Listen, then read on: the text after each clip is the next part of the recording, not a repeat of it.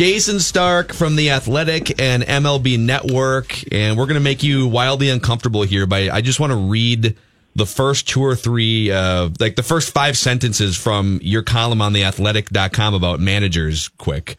And then you can tell us. Well, I'm just going to read this and ask you a question. So you wrote, a longtime front office man sat in his team's dugout one day last season, eyeing the dugout across the field. The topic was the 2 men who would manage the baseball game to be played there that night. Quote, "Our guy is a manager," he said, then paused. "Their guy is a middle manager." So what is the difference right now in baseball between a classic manager and a middle manager? Yeah, well, what he was referring to, we were talking about the game played the previous night and what might happen that night, was, all right, a manager is Gardy, Tom Kelly, guys who were empowered to run their team their way. And a middle manager, I would say he would define this way: a guy who is handed a script by his front office or his data department or his analytics department before the game, and then manages the game that night according to that script, or tries to. And so there's no gut involved here. Right? There's no managerial experience to be drawn upon here. It's, we like these matchups, we want to avoid these matchups, we want to run the bullpen in this order, that sort of thing. And I wouldn't say it's push-button managing, but it's scripted managing. I don't think that we're at the stage where every team's doing it or half the teams are doing it, but I do think a number of teams are doing it, and it's trending in that direction. And it really made me think about where managing is headed. How about you guys? Do you like it, Jayson? It's different, but do you like it? I'm not one of those people who says, things were better in the good old days. The thinking that is going on in baseball right now is the most interesting part of the game for me. But I don't like this. And, I think that managing needs to always be a blend of all of it. Everything in baseball should be a blend of all of it.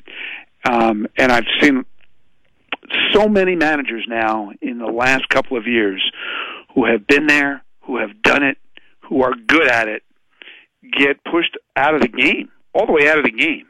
And what do we see? We have 11 managers now who had never managed a major league game before 2018. And so there's a lot more scripted managing going on because they haven't done it. I think we're underestimating the meaning, or at least the potential meaning, of having somebody in that job whose experience makes them understand that if I go to this matchup or this pitcher in this spot, here are the ripple effects. Here's where it's leading, and to be able to see over that horizon. Are they managing any less, though? Because I would imagine, Jayson, that managers like, say, Rocco Baldelli, for our purposes here in Minnesota, even though it might be somewhat push button once they get in the dugout and the game starts, they're in those meetings. They're heading up those meetings where they're coming up with that script and with that game plan and deciding how they want to put the information at their fingertips to use on the field. It's not like they're just handing him a script and saying, go manage the game, are they?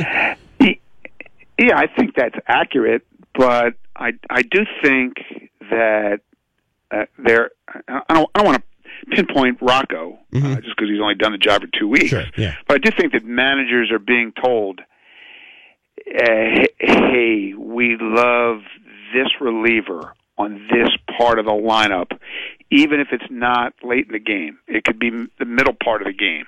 And so they can't wait to get themselves into that matchup. But then what?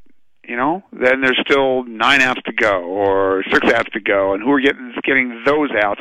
And when the game doesn't follow the script, things get messy. That's kind of what I'm referring to. I did talk to a bunch of front office people for this piece. I wound up in the end deciding I was just going to use quotes from the managers, Terry Francona, Joe Madden, Bruce Bochy, Ned Yost, because they were so good and so thoughtful. But I did have a general manager say to me that there actually are more decisions now, not less, because of what you just cited. Yeah. You can read the full wonderful piece at theathletic.com/MLB if you want the deep dive on just the manager dynamic right now. Do you think the Mets had figured that they would have to replace Jake DeGrom early in that game against the Twins lineup? Yeah, I figured when they scripted that one out, they didn't see it. What do you think? Yeah, no, I'm guessing no. And I mean, so we all, we led the show with this today, and that if the Twins were to take over the American League Central, a bunch of things would have to happen. And I know it's only been 2 weeks, but the fact that Max Kepler, Jorge Polanco, and Byron Buxton, the three young hitters that you need to break out, two of them were given long-term contract extensions as sort of, hey, we believe in you still this offseason. And for those guys to tee off on Jake DeGrom, we're feeling pretty good about the Twins here after 2 weeks and wondering if we should, what else should we be looking out for here in the American League landscape? You didn't even mention Mitch Garver. I know. 2 bombs last night. Been talking about him all day, Jason. Right. He's become a decent catcher. I'm still trying to digest that game. Right, Jacob Baum hadn't given up 3 home runs in a month since last June, and then he gave up 3 in 10 hitters, 2 of them to Mitch Garver. Yeah. This can't be happening, but it happened. And I like the Twins. I really do. I think there is tremendous potential in that lineup. And hey, what Michael Pineda did was really encouraging. I don't think they're a perfect team, but I think they're in a league with a lot of teams who are barely even trying, who are worse than them. There's a really short group of teams that's potentially good enough to play in October, and they're in it. Yeah. How good, in your opinion, are the 11-2 Mariners? And conversely, in the American League, Jason, how bad are the 3-9 Red Sox? The Mariners, I don't think they're this. They're just not going to hit 3-4 homers every game, let alone 5. I do think they're better than people think. They're not this much better.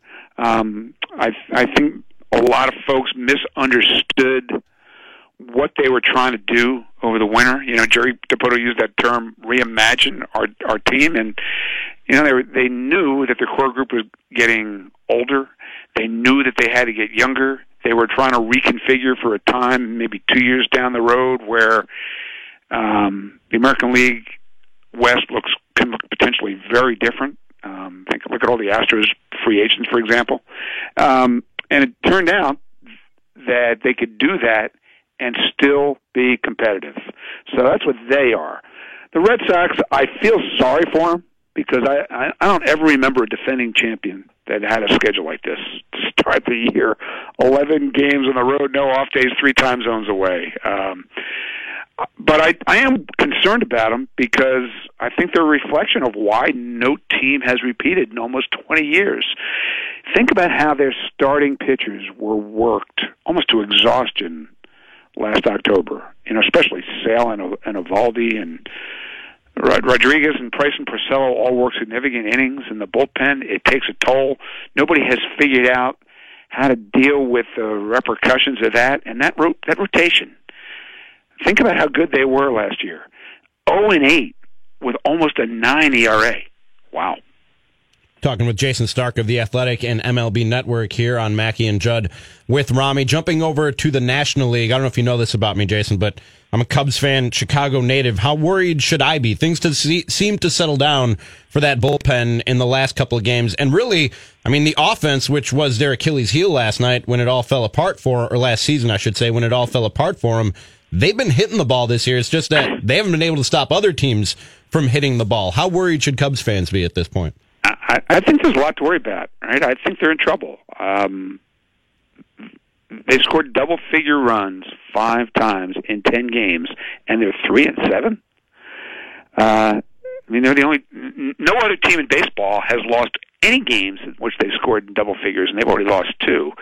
And I just worry about them because they're in the wrong league, they're in the wrong division, and I think they've got the wrong pitching staff. Their bullpen has almost a 7 ERA, even after the last couple of games. The OPS against their starters is almost 1,000, and yet I can see the rotation stabilizing. I'm not sure how they fix the bullpen. Bullpens are volatile, and maybe that's going to be a good thing for them because they're going to they're taking chances on guys like Allen Webster and hoping that's the answer. But I'm worried. Jayson, how is it that teams like the Cubs and even the Brewers right there in their own division, who had a dominant bullpen last year but have had some injury problems to start this year, they've had some bullpen problems, and they're not the only two teams. How is it that Craig Kimbrell is still unsigned? This is mind-blowing to me. It really is. He feels like the solution to every team's problems. Right. Doesn't he? Yeah. And you get 10 teams right now with bullpen ERAs over 5. I was at the ballpark in Philadelphia last night talking to a lot of people about it, and it's really interesting because think about spring training.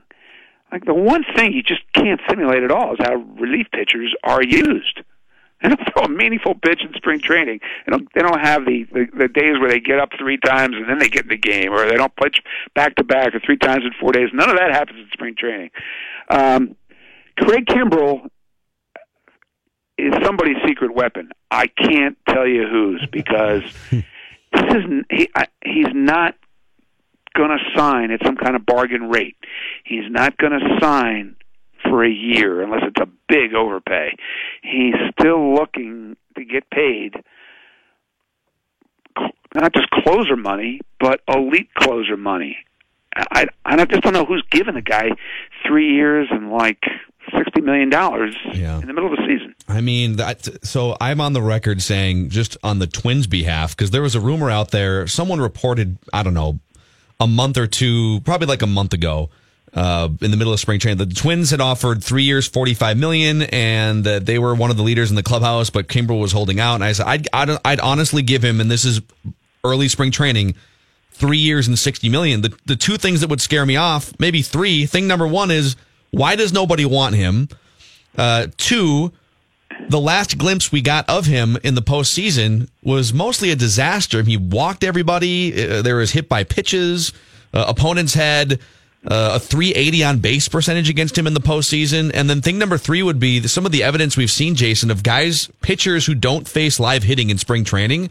You don't just walk in and all of a sudden you're at the top of your game. So there might be a roughing up period too. And the further along you go, the less likely he is to get what he wants, I would think. I agree. Now, what he wanted initially was 6 and 106. That's not happening. Yeah, it's aggressive. Right. But it gives you an idea of what the eventual price tag he would like to be and how much he's looking for per year. He's one of the greatest closers who ever lived. Go back and look at his first half last year and tell me he can't still pitch. But that doesn't mean there's not stuff to be concerned about. You just mentioned a lot of it.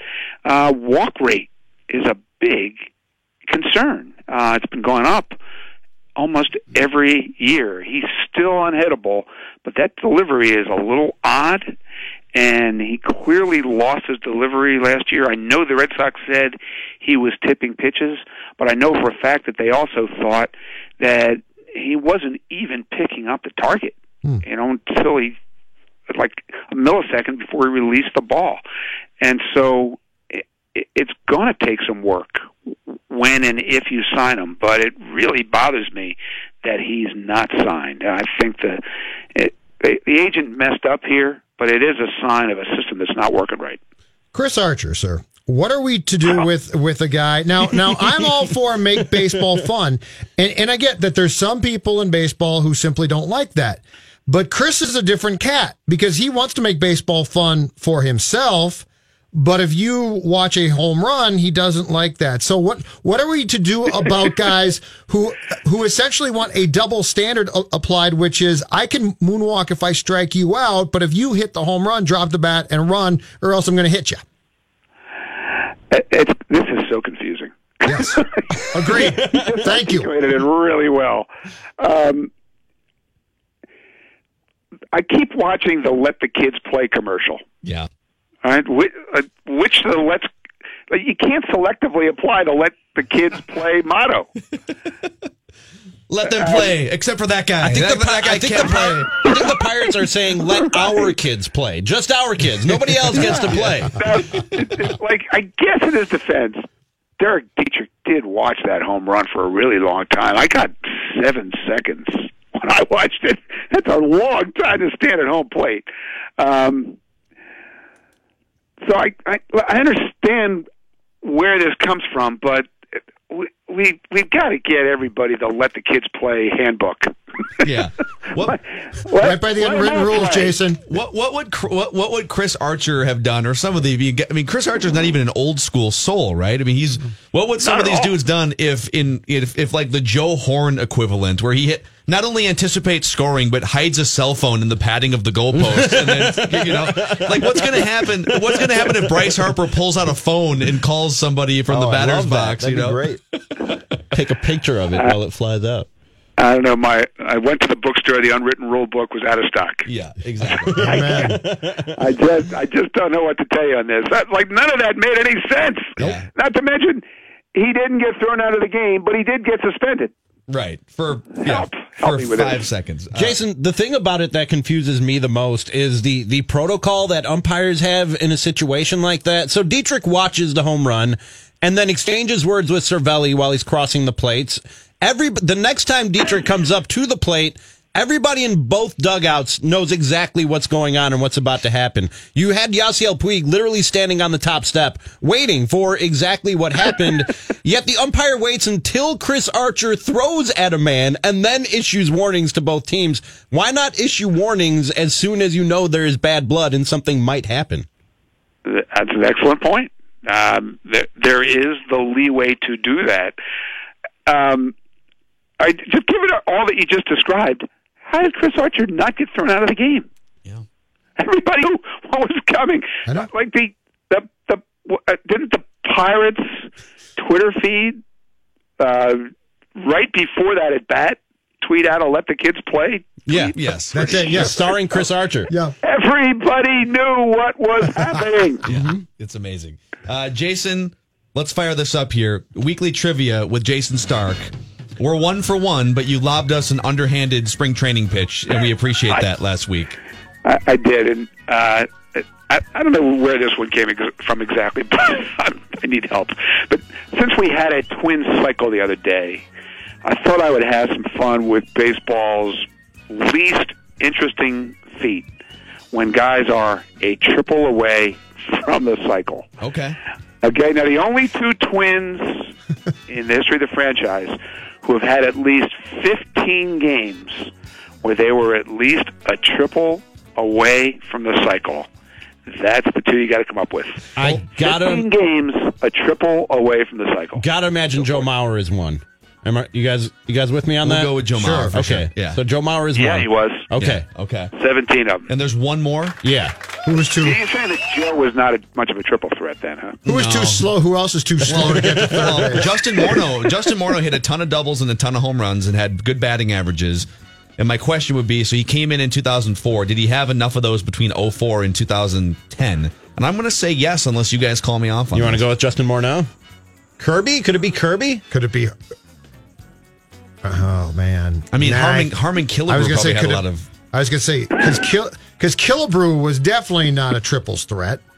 I want to say Kirby Puckett. All right. Did you hear the breath Jason took when I said Kirby Puckett? Phil, do you want to go? On something there. Phil, do you want to go Puckett? I can't. I think it's Morneau, but I can't die on this hill because I'm guessing too. So okay. let's go with your gut here. Okay, Ryan. so we're gonna go Joe Mauer and Kirby Puckett, Jason. This is amazing. You got it, man. You got it, Ramie! Ramie got it! Yeah, buddy. You could tell. Right. Yeah, you could tell when Jason was like, that was a tell. Gave it away, Stark. That was a tell. The new guy's pretty bright here. Really? I'm not even going to breathe from now on. You know, who was right behind it was that Torrey Hunter. Oh, really? You know who's next is William Astudillo. Yeah, he's the next guy. Yeah. What do you mean? Is he ever going to triple?